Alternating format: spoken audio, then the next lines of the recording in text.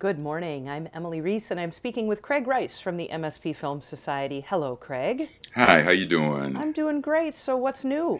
Good. So we got some films that are still playing that hopefully people have a chance to see, or at least they'll get gear their friends up to see them. As one's called it's A Glitch in the Matrix, which is really kind of the whole concept that we are really not here, that we are living in a big game, a simulation game, very similar to, if you've ever seen the film The Matrix. It's kind of in that approach that it's really, and it's kind of a, I would say, sort of a scientific detective story to prove that this is basically how we exist and what's really going on with us. So it's a Mm-hmm. fun film.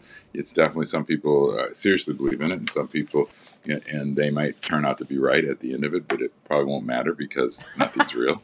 So, so the other film we have is called, that's continuing playing, is The Two of Us, which is a French film fiction drama about two retired women who live across the hall from each other and have been lovers for a period of time.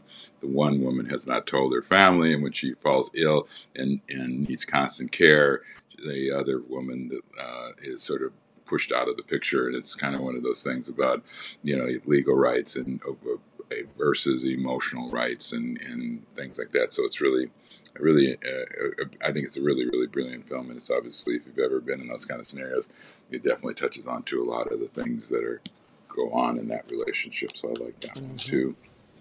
Okay. The new films we have coming up is starting on the 14th and going through the 28th of February. It's a series called Our Right to Gaze: Black Film Identities, and it's a series of 6 short films. It's all connected to one showcase, but it's about Black young filmmakers. Most of them are female.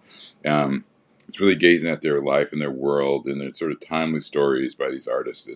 And I'm going to do a Q&A, the We the People series, on Monday the 22nd at 7 o'clock, discussing with at least 3 of the filmmakers about their work and about how they approach their films and their lives and their feelings and their ideas. And I hope that this is going to be really, really an interesting piece for the audience. So I really encourage you to see their films, because they're very interesting and very different. So it's kind of like a potpourri of different concepts and ideas and structures for film, and it gives you a good showcase of that. We Nice. also have another, yeah, it's really good. I like it a lot, and I thought that it was really something that would be interesting to people. The other thing we have, sort of on the same line, is starting on the February 25th, going to the March 4th, is the Italian Film Festival, and that's something that's been.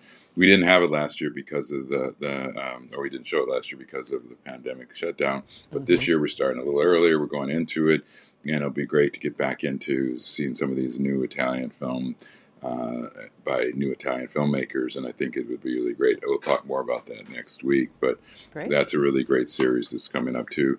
A couple of the other new films that we're having that are coming up here at the on the 19th is My Rembrandt, which is a feature documentary about basically, it's an international issue about people who love Rembrandts, and 2 of them come up for sale, and it becomes this struggle people to own them. And of course, it's in the multi-million-dollar range these paintings cost, but there's people they really love it. It's a very interesting group of people, and they're struggling to become the one to own another Rembrandt. I mean, some people have one already and they need another, Yeah. and so it's a wild world. It's art and money, and but it's beautifully done, and you learn so much about Rembrandt, and you see there is something about Rembrandt's work that really people get absorbed in, Mm-hmm. and just appreciate it to the nth degree. The other film that we have is called Test Pattern, and it's about a young woman who goes out celebrating a job scenario with some friends, and she ends up getting drugged and raped, and she comes home to her boyfriend, who is basically incredibly very supportive about her in dealing with this and going to get the rape kit, but they don't have them.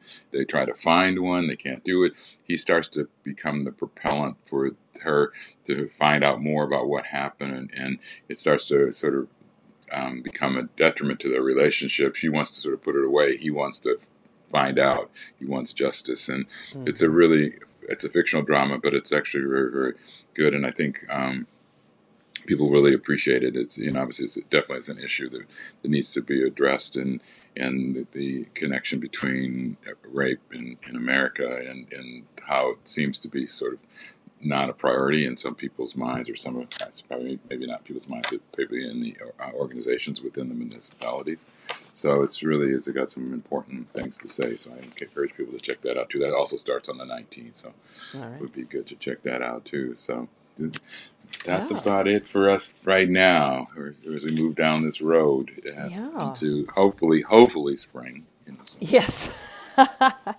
Well, and you can learn more at mspfilm.org. Lots of great things coming up, and I do look forward to the upcoming Italian Film Festival. And again, we'll talk more about that next week. But Craig Rice, thanks so much as always. I appreciate it. Thank you for having me.